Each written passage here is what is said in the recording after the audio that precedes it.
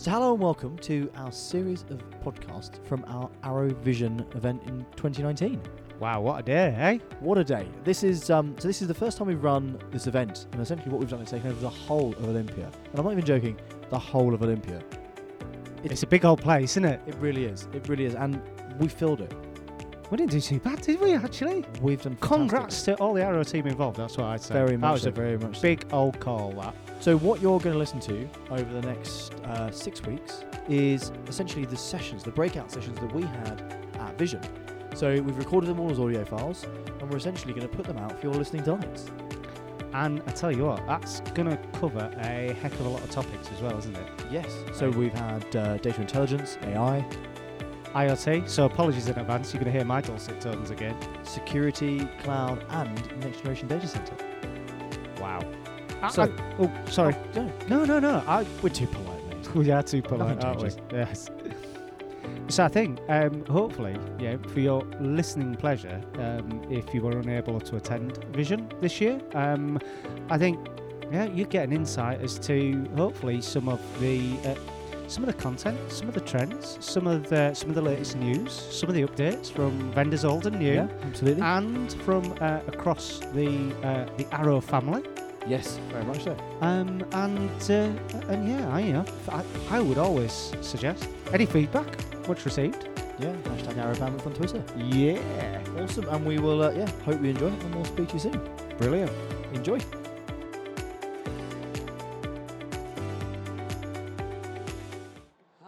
Good afternoon, everyone. Welcome to the Next Generation Data Center stream. We are joined today by a number of vendors to talk through how AI is impacting next generation data center projects, really. So what we'll do, we'll have 6 10-minute presentations, and then we'll have a panel, and we'll also ask you all some questions, ask some questions as well. So firstly, I'm going to welcome Simon Townsend up from VMware. So please tell us about, there we go, building a foundation for next generation security. I get the whole 60 minutes as well, that's right, yeah? You guys got nothing else to talk about, right? So Simon Townsend, I'm the Director of SDDC Architecture for VMware in EMEA. Interesting title, which really emphasises the whole software-defined thing has become something that's very real, because we have people who are completely focused on driving that message out to the market now. And it's great to be part of that. Really, I want to... That's weird. I want to pick up on some of the themes that Joe talked about in his keynote as our CTO, which really is in the cloud environment. We can't allow the clouds themselves to become the focus of where we spend our investment, trying to make that all work. So we need a common framework. We need common management security policy. And the idea here is to make the clouds invisible. Just like VMware did with x86 infrastructure back in the day, what made us really famous, we're trying to repeat the same trick at the multi-cloud level. And if you don't do that, as a customer, as a supplier, someone working in IT, you're just going to carry on being bogged down in operations. And fundamentally, we all know there's no real value for a customer in that. You need to focus on the apps and the data. That's where the value is. So if you think about what we've built, it's about taking that fundamental element of delivery around private cloud.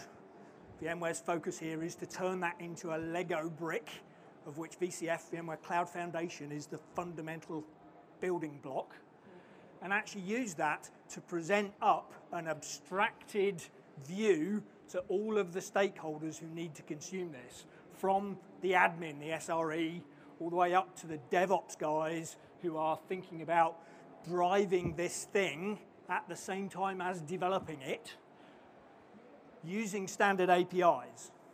And that just frees me up from worrying about the detail so that I can then focus on the value, which is the applications. And I think, there's various ways you can do this. In a private environment, VMware's really leading the way here, and it's the same approach on the different clouds. But the problem is, there are many clouds. So the real focus here, I'm going to make a contentious point here, or make a bold statement. I think the future here is to actually make this platform a common substrate, so that actually you can start to just make the assumption, the architecture, the APIs, the way I consume this is the same everywhere. I want to abstract away from that. And it makes an absolutely massive difference. There's a great story that's been circulating around inside VMware it's actually customer Freddie Mac, secondary mortgage market in the US. 2 years ago, CTO made a commitment they were going to be completely cloud within 2 years. 2 years later, same story, less than 10% migrated to the cloud, and they've already spent a huge amount of the pot that they intended to spend on the whole migration. Adopting a solution that looks more like this with a common infrastructure, they've been able to massively accelerate that. And actually, they within 5 weeks of adopting actually the VMware Cloud on AWS solution, they've migrated over 2,000 VMs to a cloud environment within that 5-week period, just massively accelerating it. So it's all about achieving those standards. And I think, it really emphasizes this is about establishing a platform. And there's a really key reason why we need to have that platform. You need to have that common set because actually we need to stop focusing on the platform. You want to focus on the data and the applications. We still need to secure, protect, and analyze it wherever it is. And as Joe said, the application is now the network. It's really complicated. So what I actually want to do is propose a different way of thinking about security. If you think about what's happened in the security industry, it's been pretty much completely focused on reactive, chasing bad, making sure we know the bad things that are out there, the threats that are out there, and eliminating those, and almost no focus on preventative. We need to invert that. So I want to focus on minimizing the attack surface and only allowing the known good. And actually, this is a fantastic application for AI. And that's where VMware's been focused. So actually, my application looks like this. It's everywhere. Very distributed across different platforms, different architectures. But it is possible. If you're in a position where you've got a common substrate that you can interrogate, you can build the database of all of the known good states of the applications. And think about this from VMware's position. We're actually the hypervisor for some, many millions, hundreds of millions of virtual machines. So we're in a position where we can start to collect that metadata. Remember, we can see everything that's going on inside that VM, all of its processes, all of its memory usage, all of its communications. So we can actually then start to blueprint all of that. So at the network level, but then at the host level as well. And this puts us in a very unique position to actually adopt a different approach to how you secure. Some fundamental things about a solution that would look like this. It's got to know everything about the host. It's got to know everything about how it's been booted and be in control of that state. But actually at the same time, be outside the domain of the applications themselves. So unlike traditional agent-based approaches, there's no risk of the agent being hijacked. And then it needs to be absolutely everywhere, which again really emphasizes the need for this common platform that is distributed everywhere, giving you the same APIs and the ability to collect the data across that distributed environment. And then you can set up an environment where it learns from all the hosts. So you can actually fingerprint the known good and start to limit this. So this is really new.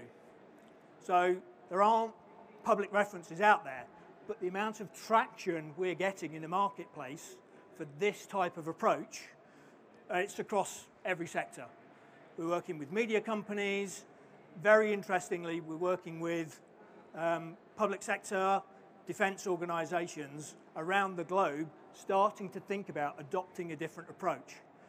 And the example I'm most familiar with is actually a major UK supermarket retailer who have recognized that a centralized security infrastructure just isn't agile enough for what they want to do to adopt a self-service approach to private cloud. They need to drive the security policy management out to the application owners and then adopt a risk management-based approach based on when things change from that known good state. And this is helping them really redefine how they approach provision of IT services. And this is wrapping this all up into something that we're starting to describe as the service-defined firewall. So what VMware is doing is building all of the elements that you need to fully automate this to ensure that when you provision a service, it's provisioned in its known good state. Zero trust, minimal attack surface, only the communication and processes that are known to be part of that application are allowed to run and communicate, which completely redefines how we think about security. So this is a fantastic application of AI in the modern data center. So that's what we're up to. And I did that in 9 minutes. Brilliant. Thank you, Simon. Wonderful. Good man. So we move on now to Paul from Dell. Welcome, Paul. Thank you very much. Are at 9 minutes. So that's right. What I wanted to do, rather than sort of talk you through a series of products that we have, and that's great. There's a booth there. The guys will go and talk to you about the products as much as you want and as deep as you want to go. What I instead wanted to do was talk you through a couple of examples of customers, and they're two very different customers. But I also, when we were planning this with Arrow, and by the way, what a fantastic event this is really cool. I picked customers that are in the US, so none of you would be sitting there thinking, that's my customer, why wasn't that approved? Or that's my customer, but I didn't know they were doing that. So they're US examples very deliberately, so nobody feels uncomfortable with them. But everything that we talk about are perfectly viable right here in the United Kingdom, in Ireland, in whatever country you want to do business in. But first I want to talk about, has anyone here ever owned a farm, worked on a farm, run a farm? Has any been employed to do farming? I've worked on a farm.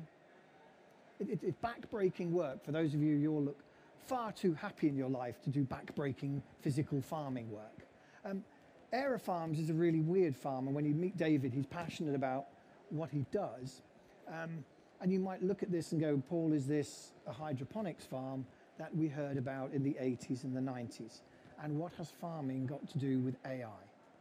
Well, let me talk you through it.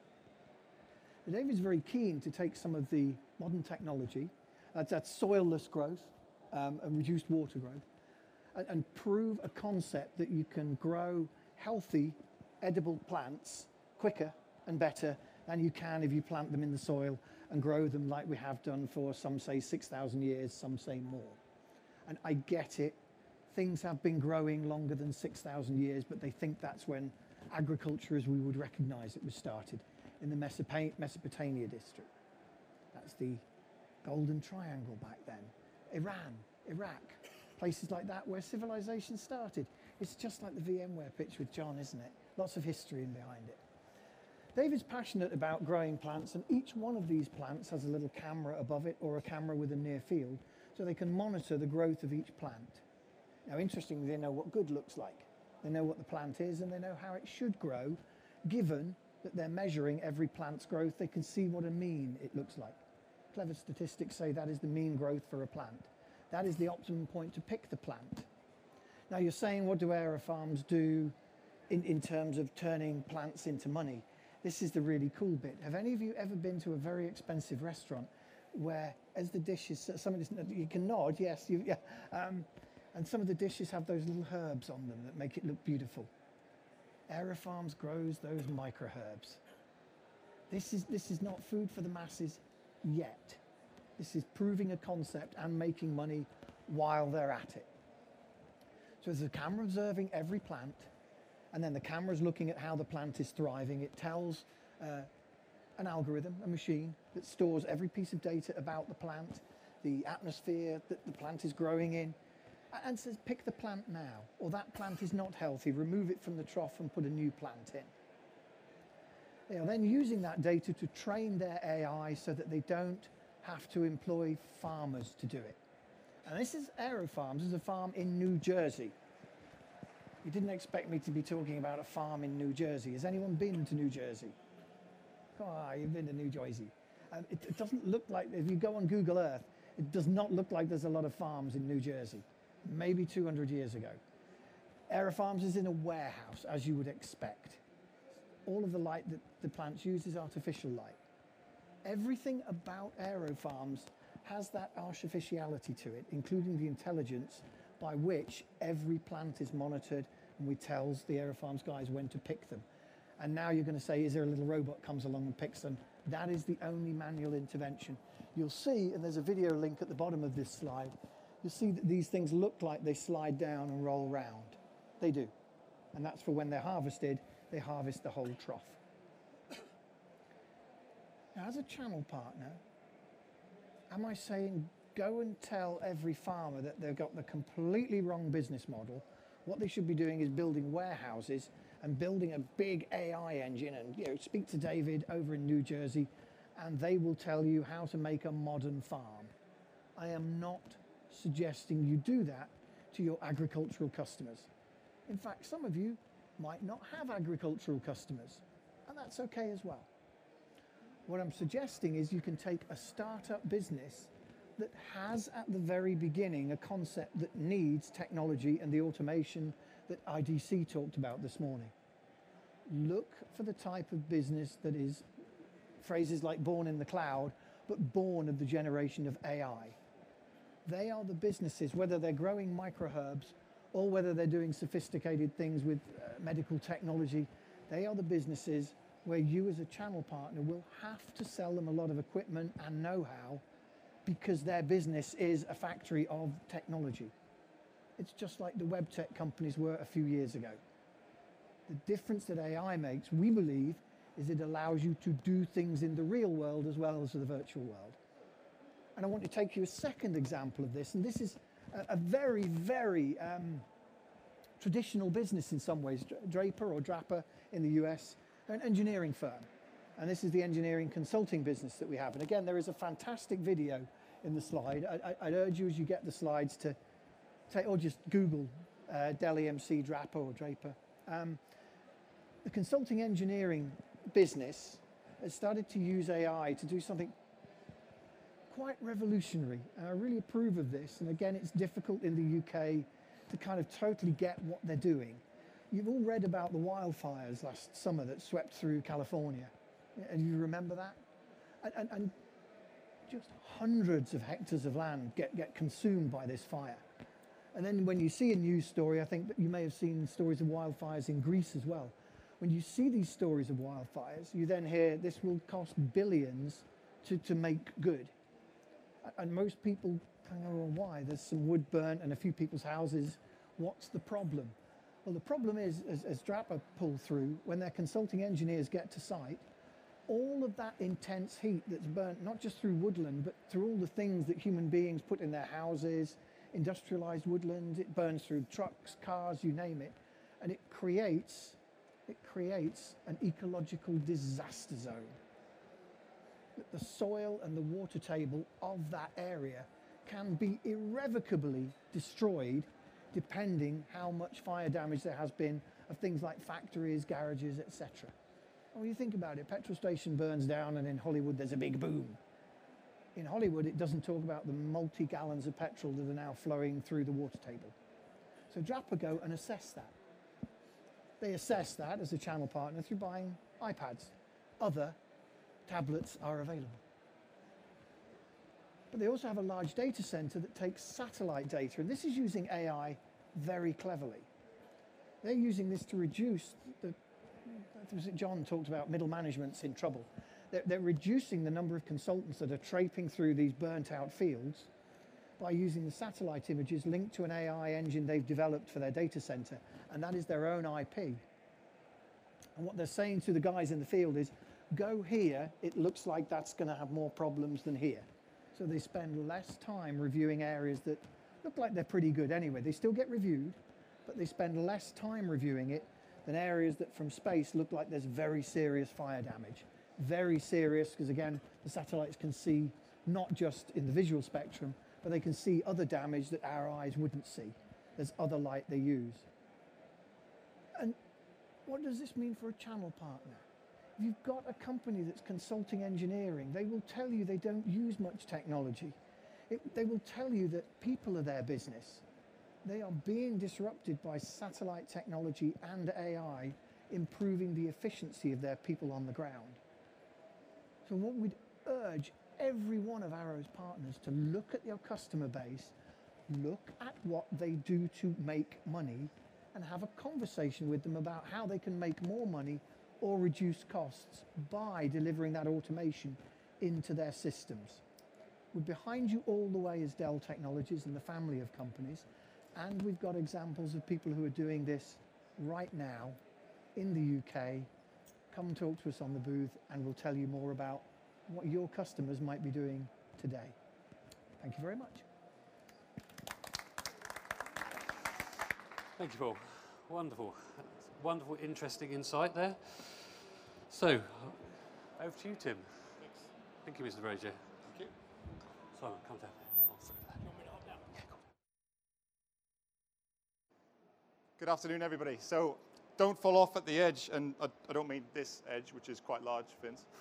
But what I mean by that is we look after our core data centers extremely well. We create multi-cloud environments, hybrid cloud environments, hyperconvergence. We talk about all these great structures, but don't forget about the edge compute that exists within your customers today. So remote sites, robo, retail, all these kind of organizations that are struggling with managing edge infrastructures today. So we can all agree that the needs of our customers are driving an inherent change in our technologies. And that will be from our devices and the hardware accelerators that we have in our devices, but also around our edge and this new paradigm that goes from device to edge to core to cloud and everything there in between, including the data and the processes involved. But also the data center intelligence. So we heard Dell and we heard VMware talk about how we utilize intelligence at the data center to deliver security, but also to revolutionize agriculture or the way in which we assess and analyze that data from a bird's eye view. But we also use AI to create a more efficient and performant data center as well. So that's a key fundamental change. So let's look at this new paradigm around this edge. So Lenovo took an opportunity to then redefine the story of edge compute. So what does it mean? It's IoT driven for the most part. We're looking and seeing tremendous amounts of data being filed back to edge computers. Customers are looking to do more at the edge than they do at the core. So we're taking that opportunity, identifying that IoT equals massive amounts of data collection, plus the analytics of the artificial intelligence inferences at the edge to then deliver intelligent, localized actions on-prem or on-site or at location, wherever that might be. It could be an offshore platform, it could be a research vessel, it could be a research site, those kind of things. So they're driving mission-critical apps at our edge level as well. So we need it to be highly available. And we'll look at how we utilize edge infrastructure in just a minute, but the lower level of latency, now this is key. An opportunity lost is an opportunity cost within these business, and we need to address that, because if the data is going off to core or off to cloud, then has to be analyzed by the big data analytics softwares and applications, and then is sent back to site, the opportunity may have already been lost within these organizations to use that data. So by delivering that resource on-prem at the edge, we can then solve those issues. And of course, primary concern for all of our customers at that level is going to be security and privacy. So this again plays into VMware's perspective from a security, but also from a hardware. So we went and spoke to our edge customers and we said, what is it that you need to see at the edge to ensure that you have everything that you need to deliver to the day and scale for tomorrow? Security was a #1 concern. Every single customer turned around and said security was a massive concern. And just keep these in mind, and I've color-coded them to help you in the next slides. But also, environment. Edge locations are not clean, cooled data centers. They're probably a mezzanine floor somewhere if we're thinking about retail. It's not going to be an easy location to access. Our general data center server hardware doesn't like these environments very well. Deployment. We need to be able to access these. We need to be able to put them anywhere. So I talk about deployment in terms of where we can fit this. It needs to be a small form factor. We can't have these 19-inch wide pizza boxes that weigh a 10-ton in all these locations. We just haven't got the space or the resources to be able to deploy them. Easy management. Customers at edge locations don't necessarily know what a server is, how it operates, how to manage it, how to switch it on. So how do we do that? And then connectivity. Wired is always great, perfect, 10 gig, 100 gig, 1 gig, 25 gig, however you want to play it. But you also need to offer the option that these facilities are not going to be available at remote locations. So we look at potentially Wi-Fi and cellular networks as well to deliver at those locations. And of course, compute and storage, what I mean by that, it needs to be server-grade components. You can't put components in there that aren't going to deliver on the virtualization stacks that we're looking to deploy in these systems to deliver that. So Lenovo took a look at those and then thought, well, what can we do to address those concerns? And please keep these in mind until I reach the end of the presentation. You'll see why it all makes sense at the end. Secure, physical and cyber tamper protection. So devices at the edge need to be considered at risk 100% of the time. They could potentially have physical access or cyber access to these machines. So if it's in a janitor's or a manager's office, have they locked the door when they left for the day? Who knows? Environment, so rugged. Can these things work in and operate in a condition where it's not a data center? It's going to be hot. It's going to be dusty. There's going to be high vibration. We can do these things today. We've seen it. We've revolutionized these kind of technologies in our PCs and notebooks and ruggedized systems today. Lenovo are famous for doing this. Compact. As before, we need to identify anywhere we can put these objects, whether that be on a ceiling, in a desk, in a car, on a boat, wherever it needs to go. But we need to offer the mounting options to ensure that we can consider that. And then, of course, management. We underpin all of this with XClarity from a management perspective because it allows us to reach into a zero-touch, low-touch activation. Again, this goes back to customers not knowing how to manage a server on edge locations. So we'll make it easy for them by just plugging it in and then remote accessing those particular systems. Now, I'll leave connectivity and performance off because we've touched on that in terms of the cellular address because they're not always going to have the networking capability that they've always wanted to be able to achieve those systems. If we take retail, for example, as an example of that. So how do we use this? Now, this is where the clever stuff comes in, and this is why AI is so important to Lenovo's structure. We create some very key alliance partnerships, and I'm going to take you through 2 examples of this today. But we also have alliance partnerships with VMware, who address concerns in terms of going from on-prem to cloud hybridity and multi-cloud capability. One of these is Scale Computing. On the face of it, a hyper-converged vendor, ISV. But with technology and AI, we can deliver a full store infrastructure available to customers that will power and understand not only their core applications and DevOps, but we can start to create simple systems where it identifies localized promotions. So how valuable would it be to a retail infrastructure to be able to create a localized promotions for end of aisle promotions? So it will take the analytical data. So what's hot in the north might not be in the south. So and you can maximize profit and revenue within a retail organization by using a system like this that controls those aspects. So Scale Computing, and then we can create these cookie cutter builds for the store sizes that they're looking to deliver. So we can just deliver on-prem experiences straight away, spool them up at the edge. Now, this one's a bit more special. So we partner with Pivot3. And again, on the surface of it, is a hyper-converged vendor. Now, Pivot3 have done something extremely neat, and they've aligned with video analytics software. So they're similar to how It's how Dell presented to you just a moment ago about that bird's eye view of those objects. But we can do that even more granular using CCTV solutions for site security, potentially as a service if you want to wrap it up as an MSP or through a vendor-aligned managed service arrangement. We could do the crime detection, facial recognition, vehicle recognition, and this is important. Live customer opportunity that we're working with at the moment is we're talking to an organization where they want to utilize cameras to identify people throwing litter out their cars. So it will identify the car, who it owns, check it up against DVLA records, and then bill you for the cleanup. I can guarantee that our highways will be a lot cleaner. So off the back of all that, I'd like to introduce to you the new Lenovo SE350 Edge server. So we need to be able to reach these locations, and this is how we do it. That's it. This fulfills all those boxes. From a security perspective, you might be wondering, well, you can turn it on its side and the keys fall out. And what I mean by that is that this is using a piece of management software that uses accelerometers to detect tampering and movement. So it will delete the self-encrypting drive keys, and the data becomes effectively useless to whoever's taking the server away.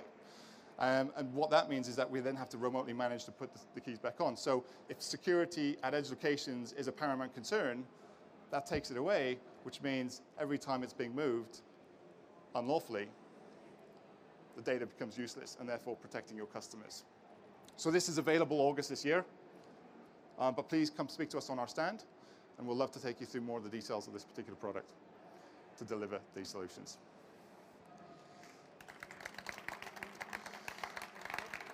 Thank you. Come on, I almost feel like I need to fill this. It's pretty impressive. Pass it back. Pass it around. It's pretty impressive. He's never going to see it again now. Yeah, absolutely. So I'd like to welcome Simon now from Palo Alto. There you go, sir. So good afternoon. As he fades up the right one, thank you very much. Good afternoon. Simon Williams, head up the Channel SE team in EMEA for Palo Alto Networks. So the security guy gets to stand up here after some of my colleagues and friends in the industry have talked about their own security capabilities. But actually what they did was a great job of explaining why security is so fundamentally important in everything we do. I think between us collectively, we make sure that applications, services, capabilities, networks, compute are delivered quickly and at scale and in real time. And really that real time has changed the way in which we use information technology. The infrastructures we sit in, the environments we support have fundamentally changed. Now I take a slightly different view of the world, and you'd expect that from the pure security guy. Absolutely, knowing what looks good and knowing what looks bad and being able to stop it is fundamental to an effective security architecture. Zero trust was mentioned by a colleague from VMware, and that's absolutely an effective approach to security. The problem is, in this modern world, the adversary, the person that we're trying to understand and work out who they are and proactively prevent, continuously changes. They are becoming smarter. They are being able to obfuscate their tools and techniques in a much better, smarter way, and actually mimic legitimate traffic in a much better way. And that makes it difficult for us as security specialists to say, actually, yeah, this is good, this is bad. And that puts us into the kind of the bottom 1% here. So in 99% of times, it's I won't say it's easy, but the technologies that are out there, the profiling, the known stuff and information that we have is great at giving me the ability to say, right, yep, I'm going to stop you. But it's the 1% that are really toxic. It's the 1% that are the danger to us and our organizations. And there have been lots and lots of examples in the press and the news about this happening. So what are our customers? What do we see as the security overlay to everything, all the greatness in this theater? what do we see? We see customers taking a really dodgy build of a slide. Wow.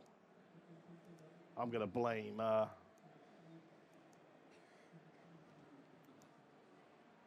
what the hell, it'll build out, there you go. What we see is customers taking a very severe reaction sometimes to this. In 2 or 3 weeks' time, this hall will be full for InfoSec.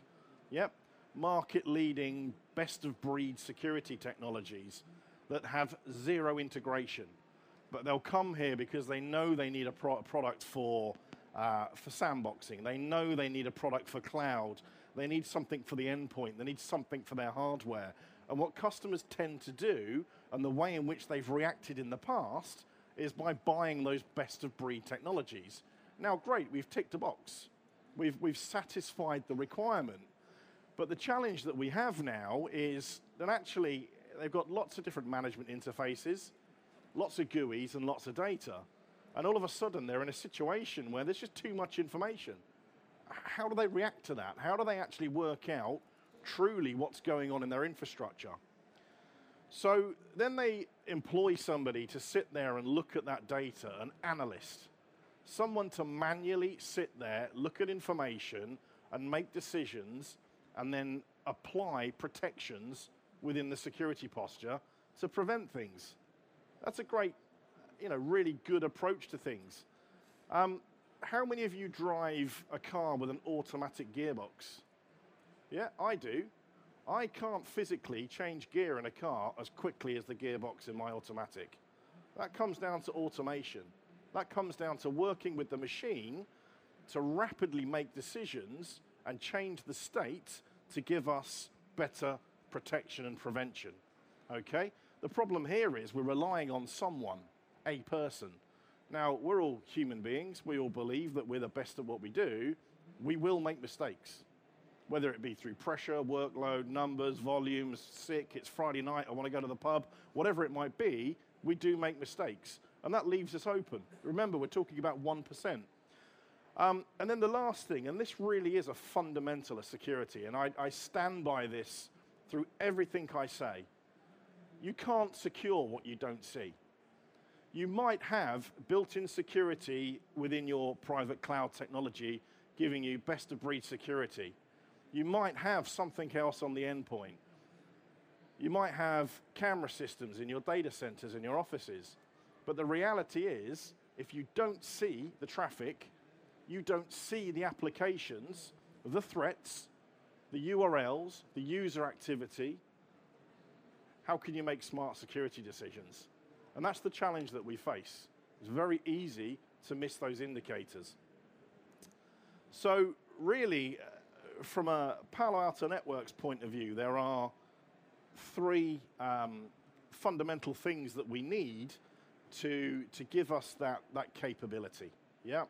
Now, we're here to talk about artificial intelligence. I'll come to that. But great prevention, comes back to VMware and the capabilities they have, and our methodology and philosophy from day one was prevent the known, profile things and understand what's bad and just stop it. And that is a really, really powerful approach to security. But as I said, the adversary is getting smarter, so we've got to keep up with them. Well, that's where artificial intelligence or machine learning comes in. So, yeah, we get lots of data. Palo Alto Networks is not just an endpoint or cloud business or network business. We do all 3. We span multiple different security vectors. We take data from all of those places. We take data from users. We take machine data, behavioral data, and put that into a common data lake and apply analytics and intelligence on top of that, actually with human intervention and capabilities as well. So really now we're able to understand the true indicators of compromise and really understand what's going on. Why is this person who is an administrator all of a sudden trying to connect to a server that they haven't previously connected to? Is that a change in role? Have their details been compromised? Is there something suspicious going on that I need to know about? And this is the big one, the last one here. It's all very well having artificial intelligence, machine learning, lots of data. That's great for me as a vendor. look how big my data lake is. Yeah, that's great. But if you can't use that data to make smart, real-time, and automated actions, then it's useless. And that's what we're about. Come back to the beginning. Our focus is prevention of the threat. But we've got to understand what it is first, learn from it, gain information about indicators of compromise, then apply that dynamically to our security technology through this integration to automatically prevent or remediate if we found something new. Sounds really cool, right? It does to me. Now, in the spirit of today, you know, we're talking about a data center consisting of many market-leading technologies and brands and capabilities. Our approach is sensors in the environment. We now know that a typical environment, a typical enterprise is no longer typical. You know, 20 years ago when I started in the industry, you'd walk through the door in the office, you'd sit down at your desktop PC, which was a Dell Optiplex normally, had a huge, great screen on the desk, you'd log in, you'd work. At 5 o'clock, you'd finish, you'd go home. And then some bugger bought a BlackBerry in the office, and that was the end of life for all of us. But that was easy to secure because I came into a physical location. We now know that, you know, that physical location is much wider. So we're looking at various different points, and the piece on the top there is the interesting piece. What we call Cortex XDR, or actually an open API framework, comes back to exactly what we said. How do we integrate with our technology partners? How do we share this information? How do we learn from each other and dynamically change our security state? And that's exactly what it does. And, you know, just to finish up, security has to be everywhere. The data center, the cloud, the core, the perimeter, the endpoint, the mobile device, it really has to be everywhere because we have to see everything to be able to secure it. So with that, I think I'm finished. I had the 1 minute, so thank you very much. Cheers. Cool. Thank you, Simon. Oh, here we go. I'm going through your slides. There you go. Thanks, Max. So, good afternoon. I'm just going to do you a case study on a company called Zenuity, which I'm sure none of you have heard of.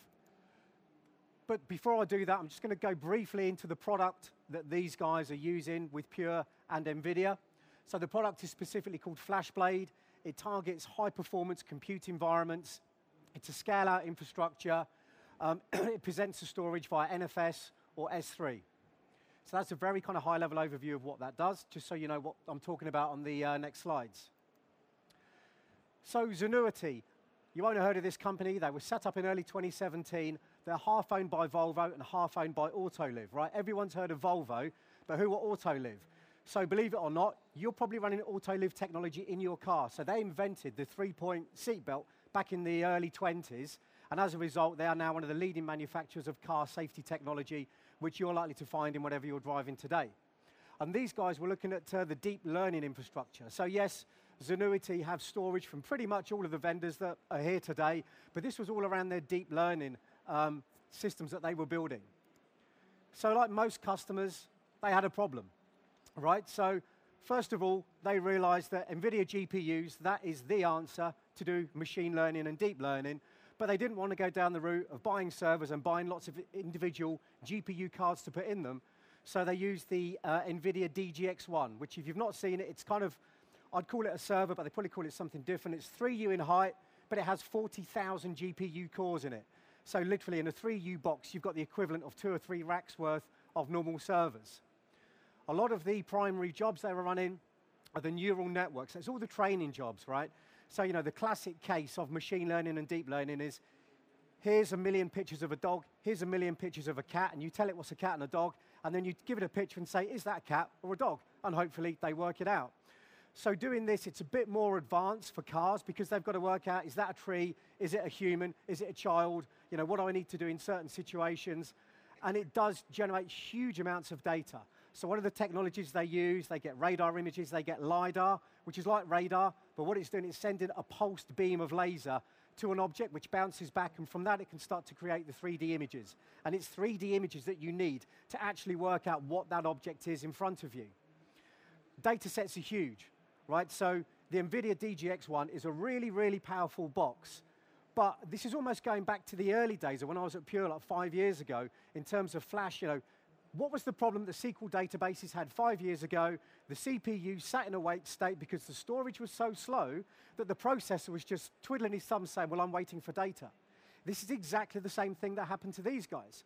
So the DGX-1s are immensely powerful, but the data set was so large it couldn't fit inside the box on the SSDs or in memory, so it had to go and drag the data set from an external storage device, and they were getting huge slowdowns. So basically, they spent a lot of money on DGX-1s and weren't getting the value out of them because the storage was not returning the data quick enough. So obviously, they need a new storage system. And they did pretty much look at everybody under the sun, whether it was the traditional scale-out vendors, whether it was software-defined, whether it was kind of a pizza box approach with hundreds of parallel servers. They looked at everything. But for these guys, like a lot of customers, when they first looked at it, they said, how big is your system? How much does it cost? What's the cost per gigabyte? Cost per terabyte? And it didn't take long for them to realize that that's entirely the wrong metric to look at, right? Because if you're looking at just cost per gigabyte or terabyte, there's a ton of cheap solutions out there, right? And to be honest, we're not one of them. But in terms of, what they looked at was the cost per teraflop. How much does it cost me to do this processing? How busy can I keep my DGX-1 GPUs? Because if I spent X amount on a DGX-1, I need to keep that thing busy. Keeping it busy means I can learn more, which means I can train my systems better. So the initial solution from this was 4 NVIDIA DGX-1s in a deep learning training cluster and just 2 FlashBlades to start off with. So there's roughly about a petabyte of data there, which again was too much to fit inside a DGX-1, hence they went out to external storage. But this was about putting the entire AI pipeline. So what we mean about the pipeline is if you look at machine learning, deep learning, basically you get the data from the vehicles, you then have to ingest it, you then have to clean it, you then have to transform it, you have to tag it. There's about 5 or 6 kind of siloed processes that you go through. And most pipelines, it's servers and storage for that job, servers and storage for that job, and you're copying data from one silo to another. Whereas with FlashBlade, the way this works is kind of one giant data hub, is that all of your different areas of pipeline can talk to that same piece of storage. So these guys found that they could do true linear scaling. So as they needed more capacity, they added individual blades into the Pure Storage FlashBlade system. And then they would add DGX-1 so they could scale the compute, they could scale the capacity as and when they needed. You kind of fast forward 18 months later, and they've now got 14 DGX-1s, and they've worked out a nice ratio of roughly how many DGX-1s they can work with a FlashBlade chassis. Now, what this kind of led to was both NVIDIA and Pure having a light bulb moment saying, hang on, this has worked really, really well. Maybe we could create something from this. And we came up with what we call AIRI, the AI-ready infrastructure. So this is a converged solution. It's a reference architecture, a validated design based around components of, obviously you can see there, the DGX-1 servers, Pure FlashBlade, and then more importantly, the deep learning stack. So it's not that difficult to get these components and just plug them together. The key bit that really makes all this hang together is this NVIDIA optimized deep learning framework, which is tuned to make the DGX-1s absolutely fly with the Pure Storage FlashBlade. Because there is still a lot of complexity behind this. This is one of the areas of IT where, to be honest, things aren't getting simpler. But in terms of this optimized framework, then that takes half the battle out in terms of making it easy to use, tuning the right things to get everything in sync. Plus, off the back of this, you've got Kubernetes orchestration, so the DGX optimized management framework, and then, last but not least, Pure Storage providing the foundation for all of this. And as we've matured over time, you might be thinking, well, DGX-1, that's kind of so last year. They're talking about DGX-2 now, which is this thing, which actually looks like a fridge, right? But there's no beer in it. That's later.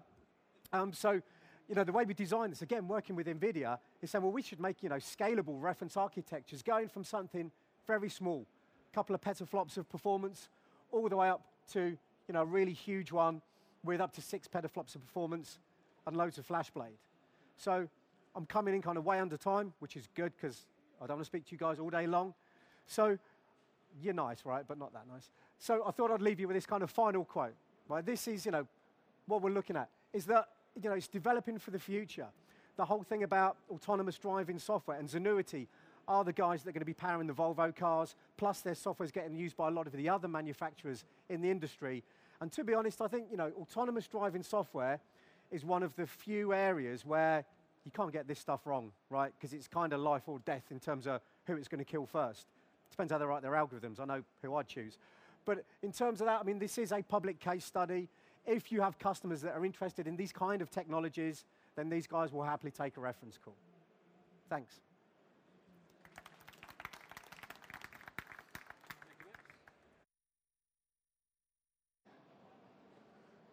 There you go, sir.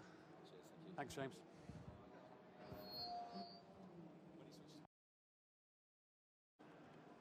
Am I on? Hey, good. So I'm last one of the day. I would say that I'm standing between everyone in the pub, but we're doing this again straight away afterwards pretty much. So I'm James Hall. I'm part of the worldwide pre-sales team for Hewlett-Packard.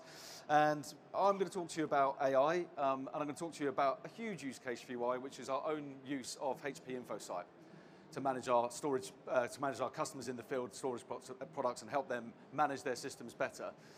And from our perspective, we've been through several waves. I'm not going to talk about the traditional technology waves. Max mentioned this. We've kind of been through the Flash era. So most organizations have or are moving towards Flash. That's for performance. It's for consolidation. It's now because it's affordable. And in some instances, it's just down to the economics of the city that you're in and how much it costs to power and cool these things. So we're kind of still riding this wave. We're still coming out the back of it. There's still a lot to do there. And we've really been firmly in the cloud era at the moment. And if we look at what the cloud era is, lots of excitement. It's all about agility. It's all about cost. And actually what customers are realizing is cloud's nice. And if you put the right workloads in there, you pay the right amount of money for it. But in some instances, it doesn't make sense to put everything out there.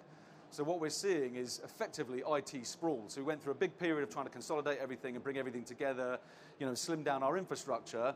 And all of a sudden, public cloud came along, and now all of a sudden, we're starting to see that sprawl happen again. And so for HP, we're now talking to customers about the intelligence era. And what do we mean by that? I haven't met a single organization across Europe or the globe that tells me they have too many operations staff. Everyone today is struggling for resources. They've got too many projects going on. They haven't got enough time to do stuff. They've got new projects that they need to start working on, but they've still got the old stuff that they need to carry on managing. And so if you think about that, we'll put it into some context. Today in InfoSight, we have 80,000 plus storage arrays sending telemetry data back to HPE. It's a significant number. And so we take that information and we start to learn not only how our customers are using the technology, but we start to learn about what workloads look like.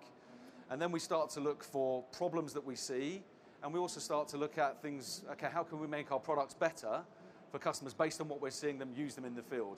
And at the same time, how do we take all this information and deliver it back to the customer to take a load of their operational overheads away? And actually, from a HP perspective, and we saw some announcements beginning of this year, intelligent era for us really started at storage. Today now we've included the DL servers in that. We will start to include Synergy in that. And we're actually working with third-party partners, so people like Datera, where we have some big installations that are sold by HP and managed by HP, delivering InfoSight capabilities for third-party products, because what we see from our customers' perspective is the value it brings because it frees up the operational overhead and lets them actually get on and go and do their day job and deliver more value to the business. And I'll give you a statistic. Today, if we look at InfoSight, more than 50% of the cases that are automatically opened by InfoSight or the storage array itself have absolutely nothing to do with the storage. It's to do with the stack that sits above it. So again, we're talking about AI, not just across the storage platforms that we're supporting for customers, but the things that they are connecting into and the hypervisors that they are using. So we're doing not only performance, capacity planning, capacity management, but we're also doing cross-stack telemetry across those devices. And I'll give you another interesting stat. 54% of every case that is opened by InfoSight is automatically solved by InfoSight, i.e. no level 1, no level 2, or no level 3 support engineer goes anywhere near it. And that is done by the system learning. And I'll give you a good example. So this is on Nimble Storage Systems. We had a customer that had seen a memory leak. They had a very specific configuration for storage, operating system, and the stack that they were operating within. So we saw this memory leak happening. The case got raised. It got past the level 3 because a memory leak can be serious if you don't catch it quickly enough. We get to the customer. We tell them what's happening. We reboot the node to make sure that the memory leak is basically reset, and then engineering start working on a patch. InfoSight, by the time that had happened, and we're talking less than 57 minutes, by the time we'd got to that point, InfoSight had gone through the entire Nimble install base that was dialing home and found 41 other customers that were in exactly the same situation and was predicting to the minute when their memory leak would occur and the controller node would reboot. So these are the types of things that the InfoSight is doing from a learning perspective. We have a whole team of data scientists, and the system is constantly evolving. So as we start to add the telemetry that we get from physical servers, and we start to tie that with our customers using storage and potentially third-party products, we start to take that operational overhead away. I'm a performance specialist, have been for years. If we look at case statistics, a significant number of cases that we get, I would say probably about 35 to 40%, are normally performance related. Again, that's where some of these 50% up here sits. We get a significant number of those. HP InfoSight is clever enough to understand what a workload looks like, and when it dramatically changes, or even changes slightly, but it deviates from what it does all of the time, is clever enough to say to the customer, this system's been doing this for like 6 months, and now it's doing this. So is that right? Or do you need to go and potentially look at it? Or actually, we think it's wrong, and we think it's wrong because we can see a problem in the network or the communication between the storage and the array, between the storage and the host itself. And we're now starting to build plugins. So we have cross-stack telemetry on VMware, which is probably the most popular thing we have. We've got that in beta for Hyper-V coming out now. So we're now starting to add specific tags for not only databases, but hypervisors and operating systems as well. And our aim, if you think about it, is we want to try to alleviate all of that pain from the operations guys so that they can do stuff more importantly. Now, the interesting thing that we see is, we're talking about stuff that just sits in a data center, right? So all of this stuff over here, all the stuff we're used to, the problem is now is people are starting to push workloads out into public cloud. So all of a sudden I had my operations guys really tight for time trying to do everything inside their data center. And now someone said, that's okay, we're going to put a whole load of stuff over here with a whole set of different management tools that they then have to go and operate as well. So it's not just the problem that we have internally, but it's the problem that we have when we go out to public cloud. So now from a HP InfoSight perspective, where we have customers that are using Azure and AWS are now asking us to say, hey, look, how do we extend the capability of InfoSight to our public cloud? And it becomes even more important for us now that we're offering things like cloud volumes. So today you can take a Nimble system, you can fire up some cloud volumes in AWS and Azure, and you can replicate your data out to a secondary site without having to buy any infrastructure. But someone still needs to look at what's going on out there. How much capacity am I using? Is anyone accessing it? Have I powered up any machines out there because I'm running workloads out there? So all of a sudden, if you look at what these operators have gone from, very compact, consolidated environment to, a sprawling environment that now spans their own data center and possibly one or two other public cloud data centers. So unless we start to look at AI, I'm going to skip through that one because it's marketing.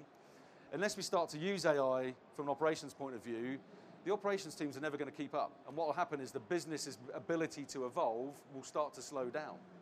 And I'm going to give you an example of the complexity. If you think about a mid-tier organization or an enterprise organization, you've got traditional applications, you've got physical machines, virtual machines, containerized applications, you've got cloud-native applications, and then you've got a whole bunch of networking, fiber channel networking, IP networking, NVMe over Fabric. There's a whole load of networking stuff that's happening currently today. And then we're seeing customers start to deploy storage platforms that are workload optimized and driven by the requirements and the service levels of those applications. And the point I'm kind of trying to make here is this is a really complicated world. So, troubleshooting a performance application on an SAP system for an operations guy, if he has to go and manually look at everything, takes hours. I know, I've done it with customers, it's time consuming. If we take the hours away and we use artificial intelligence within InfoSight to do it automatically, and we solve that problem maybe in minutes, maybe it's an hour, but we've given that operator and all of the people that he's having to liaise with, because he has to go and ask the networking guy for stuff, and he has to go and ask the server team for stuff, and he may have access to storage, we've effectively given him his 8 hours of his day back, and also, more importantly, probably prevented an application brownout or application issues, and then, of course, you get the user impact that would follow on from that. So from our perspective, when we look at InfoSight, that's weird, I've got half a slide of each down there, it's very odd. So we start to look at InfoSight, not only about just managing storage, but managing the entire stack. And then we say, okay, well, if I've got all of the AI stuff doing 60, 70% of my operational stuff, capacity planning, telling me when we're going to run out, how do we then make it easier from a deployment perspective as well? So now we have workload engine planners. So I can log into InfoSight. You know, one of my customers has 141 3PARs today globally. 10 seconds to go, 141 systems globally. He doesn't want to log into each individual system, or at least into an individual data center. He wants the capacity, he wants to go into InfoSight, and he wants to know exactly where his storage is and exactly where he has capability for performance, so he can go and deploy new applications without doing it manually. This is the power of AI and InfoSight from a case study perspective. Thousands and thousands and thousands of HP customers gaining the benefit of the investment that we've made into this platform that overall, operationally, saves most organizations 60 to 70% of their time, as well as limiting the amount of impact they have from IT issues. I had my 10 seconds warning, so I'm going to close on there. And again, it's really important, on-premise and off-premise, and we're extending InfoSight to be able to look at things that we run in public clouds and also on-premise, but also third-party products that customers are saying, hey, look, you know, we bought this third-party product as part of a solution from HP. Can we incorporate that into InfoSight? So InfoSight is an open system, as long as we have REST API, so we can start to do cross-stack telemetry and operational management across more than just our own portfolio of products. Today, it's one of the biggest things that encourages customers to go down the HP storage route. And I think I'm out of time. Did I have a 10-second warning? I am. And I think they've turned the air conditioning off in here because it's now roasting. Thank you, James. So, interesting, 6 different views from different vendors how AI is impacting their technologies and our customers. So what I'm going to do now is invite all the gents up on the stage, and we're going to have a Q&A panel. So, gentlemen, please make it up here. Move this along.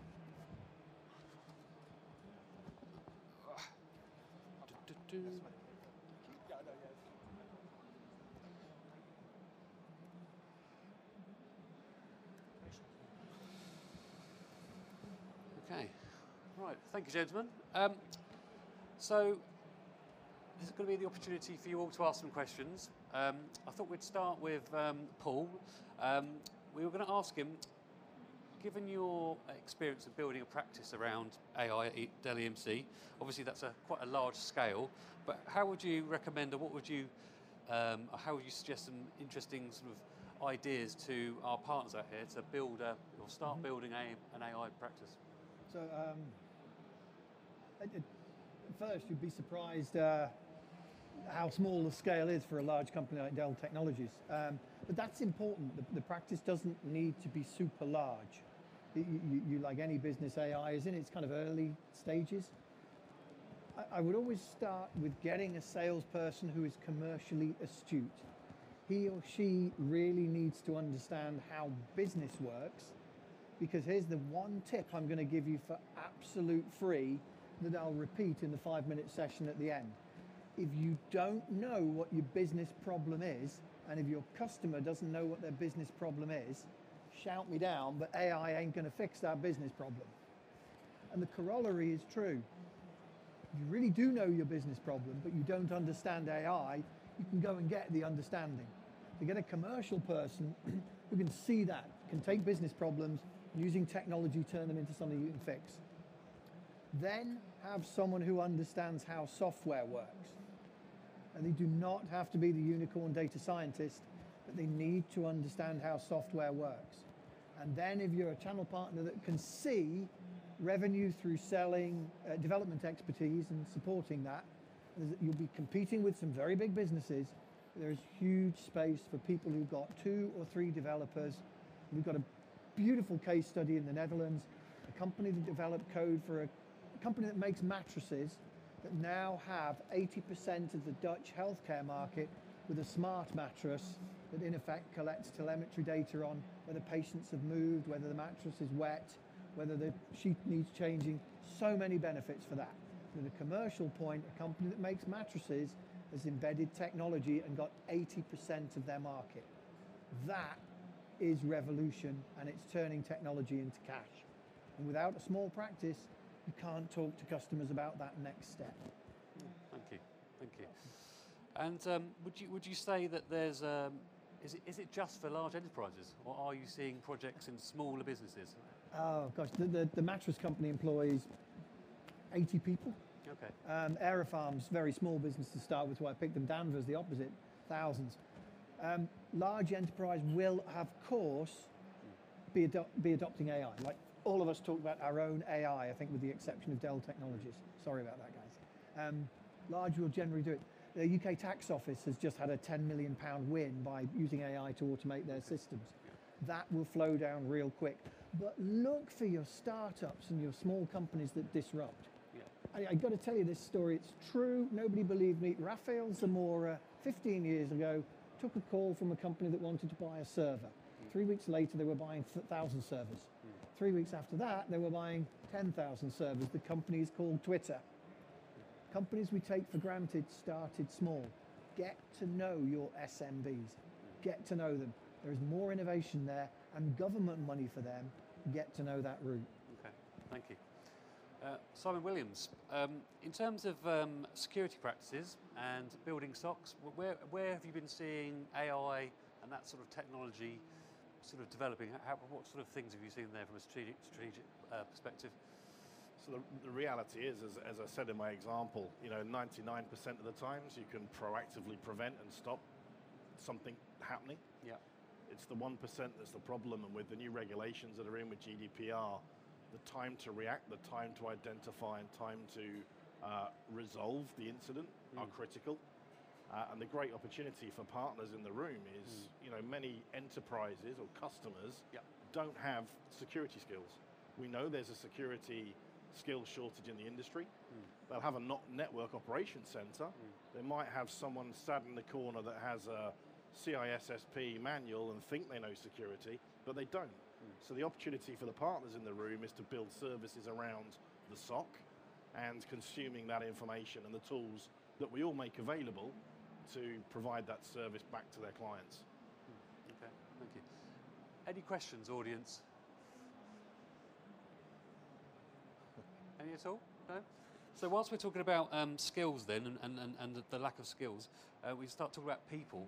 What do we think, Simon Townsend, what do you think about the perceived AI is going to remove jobs? What's your views on that?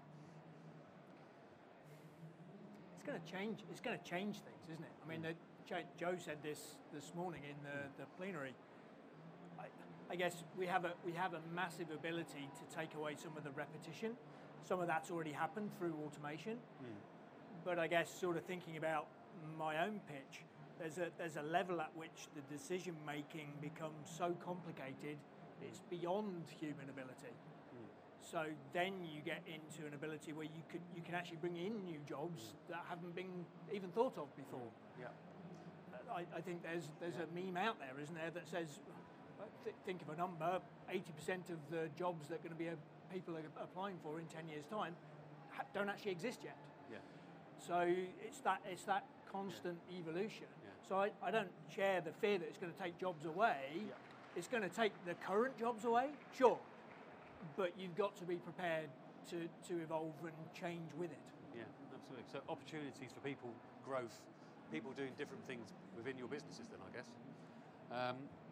So, come on, any questions out there? Mr. Russell, come on. He looks behind him. Okay, here's a question for... So there's, obviously there's a lot of our vendors have a capability through some kind of a performant hardware, some kind of clever AI in terms of management. What about the ISVs? What are we seeing in terms of some of the partnerships with some interesting... So there's one company that springs to mind for me is C3 AI. There's some really interesting things around financial analytics. Where do you see the opportunity around there for our partners to sort of help sort of engaging into that whole world? Do you see anything there, James?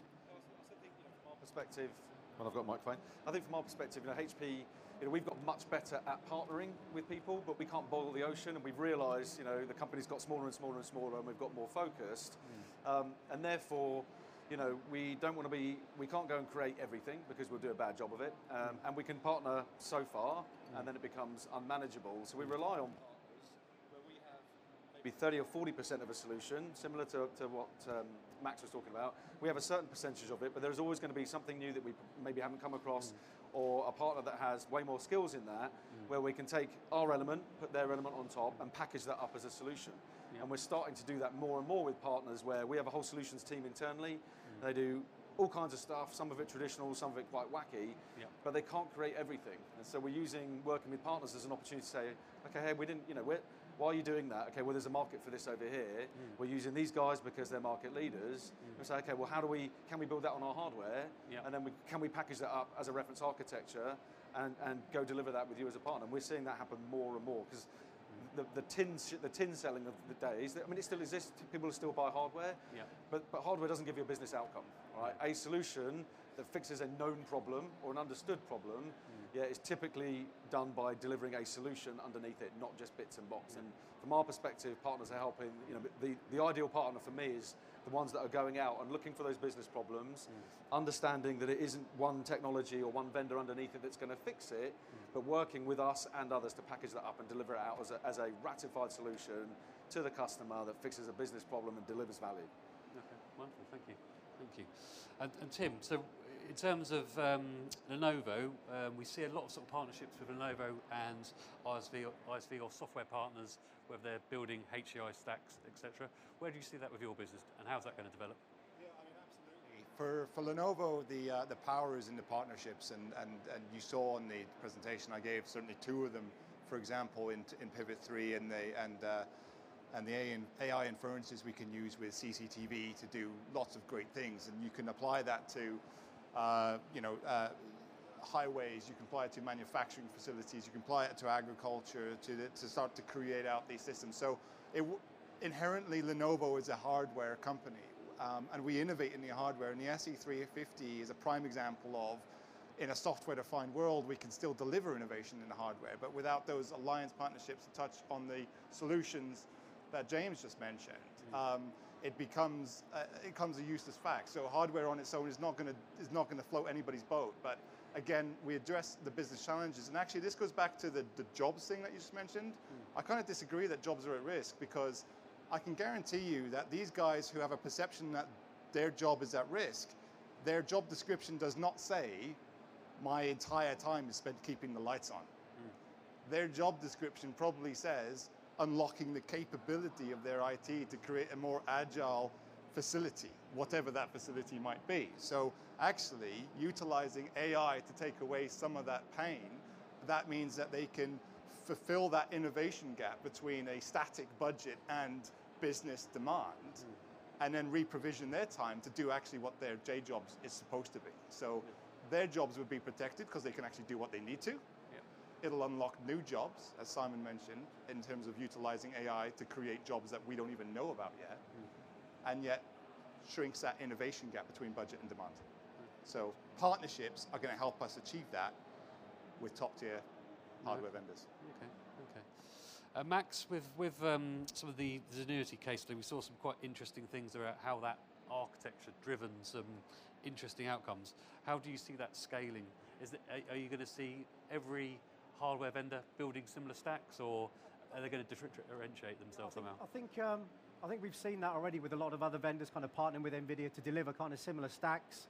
From our perspective, excuse me, NVIDIA are the market leader when it comes to kind of GPU technology. So we're firmly kind of in bed with those guys. But then it's around some of the networking side. So whether you do things with Cisco or Arista, or even looking at some of the Mellanox technologies, again, just to make that stack faster, more resilient, and kind of more capable of handling the kind of workloads that customers are throwing at them.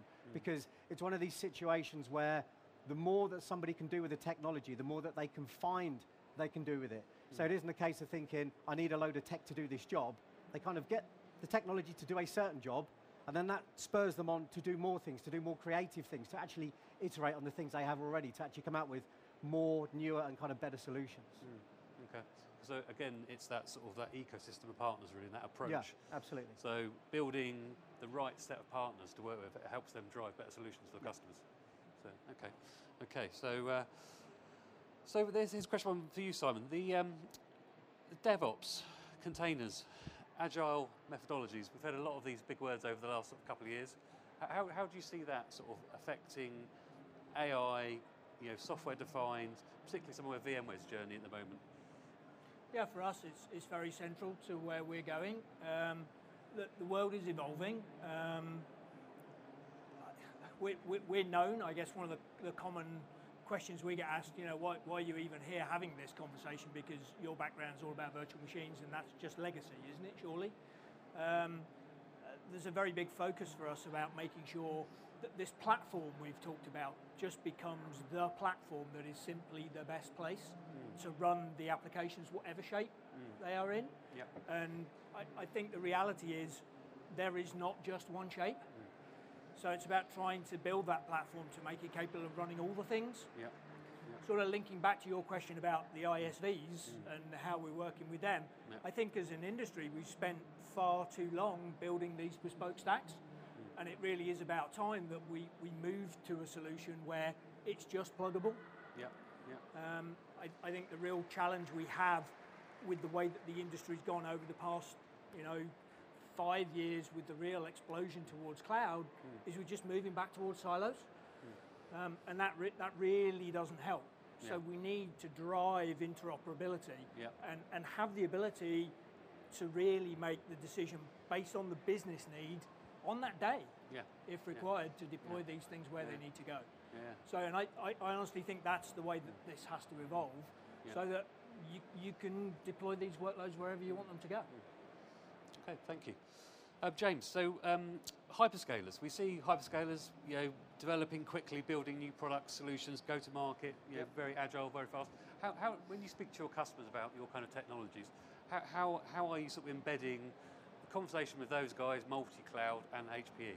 Yeah, I mean, I think for most organisations, there's always a set number of there's always certain applications that are particularly easy, or at least less risky to pick up and move, right?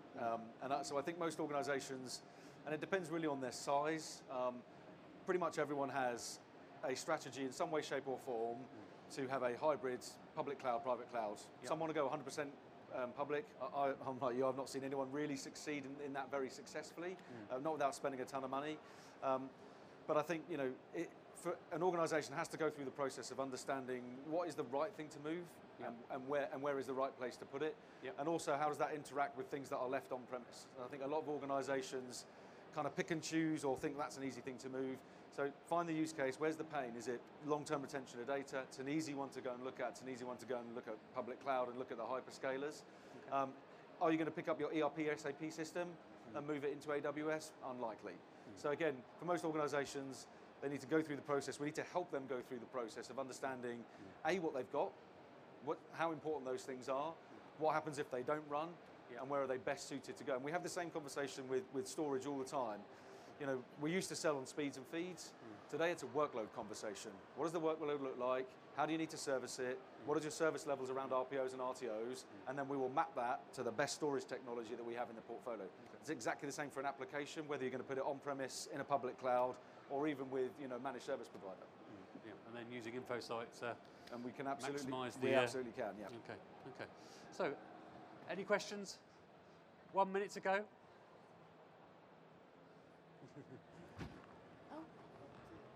Hi, I'm Amelia. Hello, I work Amelia. for Arrow. I just want to ask if you feel comfortable with how cybersecurity is catching up, and if you feel that the next generation data center that we're talking about is secure now. Simon, for you, I think. I think it'd be naive to say we're comfortable.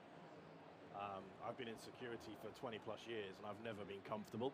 The challenge we have in security particularly is as the protector learn more and my security gets better, the adversary gets smarter. And you've got to remember, cybercrime is very well funded, it's very profitable, and that drives behavior.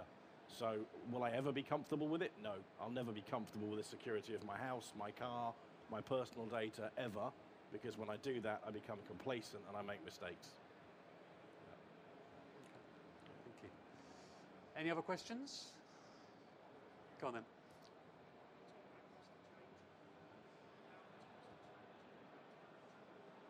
Thank you. We talk about cost of change. How's that impacted each of your organisations when it comes to R&D? Are we seeing more people being put into your R&D divisions? Are we seeing more investment going into that space? Are we just moving cost around to support that? Who would like to take that one? Go on. It's a fantastic question. I'm a firm believer that this digital revolution is absolutely apparent when we've got smart mattresses and Aerofarms, and then established companies like GE with Praxis. Whether it works or not is a different question. The R&D has to increase to match it. Now, one of the things I look at is, this is not about the EU. This is about the EU invested $7 billion in artificial intelligence, of which 50% came from public sector. Meanwhile, the United States invested $120 million. China invested the equivalent of $200 million in AI. R&D has to go up. You're not moving that money around. As we've seen, companies that invest in AI make more money for less cost. Now, I started life as an accountant. Don't hate me for it. Let me give you this second business tip for free. If you make more money for less cost, you're doing better business than your competitor. And I know that might be shocking to some of the techies in the room. But scale matters as well. Read a book called Blitzscaling. You'll find that LinkedIn's average margin is 87.5%. Now look at Walmart and go, son of Freddie Mercury, is this a sustainable business model, Walmart? I don't know. Ask Ocado, ask Amazon. The world is hyper changing. If you are not investing in R&D, you are already dead.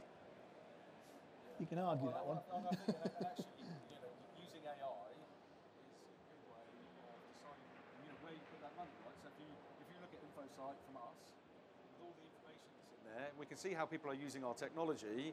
We might have a feature that almost no one uses, right? So we take the engineers away from that and we put them on something where we see all of the people using technology. So for us, InfoSight is not only to deliver value to the customers, it helps us make engineering decisions and resource decisions about where we should put those dollars. No one ever goes anywhere, but we might take people from here and put them there. We might move them around, but it helps us as a business make much better decisions when it comes to engineering new platforms. Wonderful. I think there's another thing I'd add that I've observed in my time at VMware. When I joined VMware, we published a 2-year roadmap for our business, for our software. It's very difficult now because of the pace of change to have that conversation, because R&D simply has to be more agile than that. And actually, it's a great use case for our technology. We're in the software business, so we're running a development pipeline and need to do lots of testing, lots of deployment. And actually, the VMware internal cloud is a massive scale. We're talking about 50,000 VM creates and destroys per week. So in order to keep to that pace of change, you've got to have that infrastructure underlying it and be able to drive that agility through the whole of your business. Makes it hard to plan. Thank you. Right, I think that's about it. I think we're out of time. So thank you, gentlemen. Thank you very much. Enjoy your afternoon.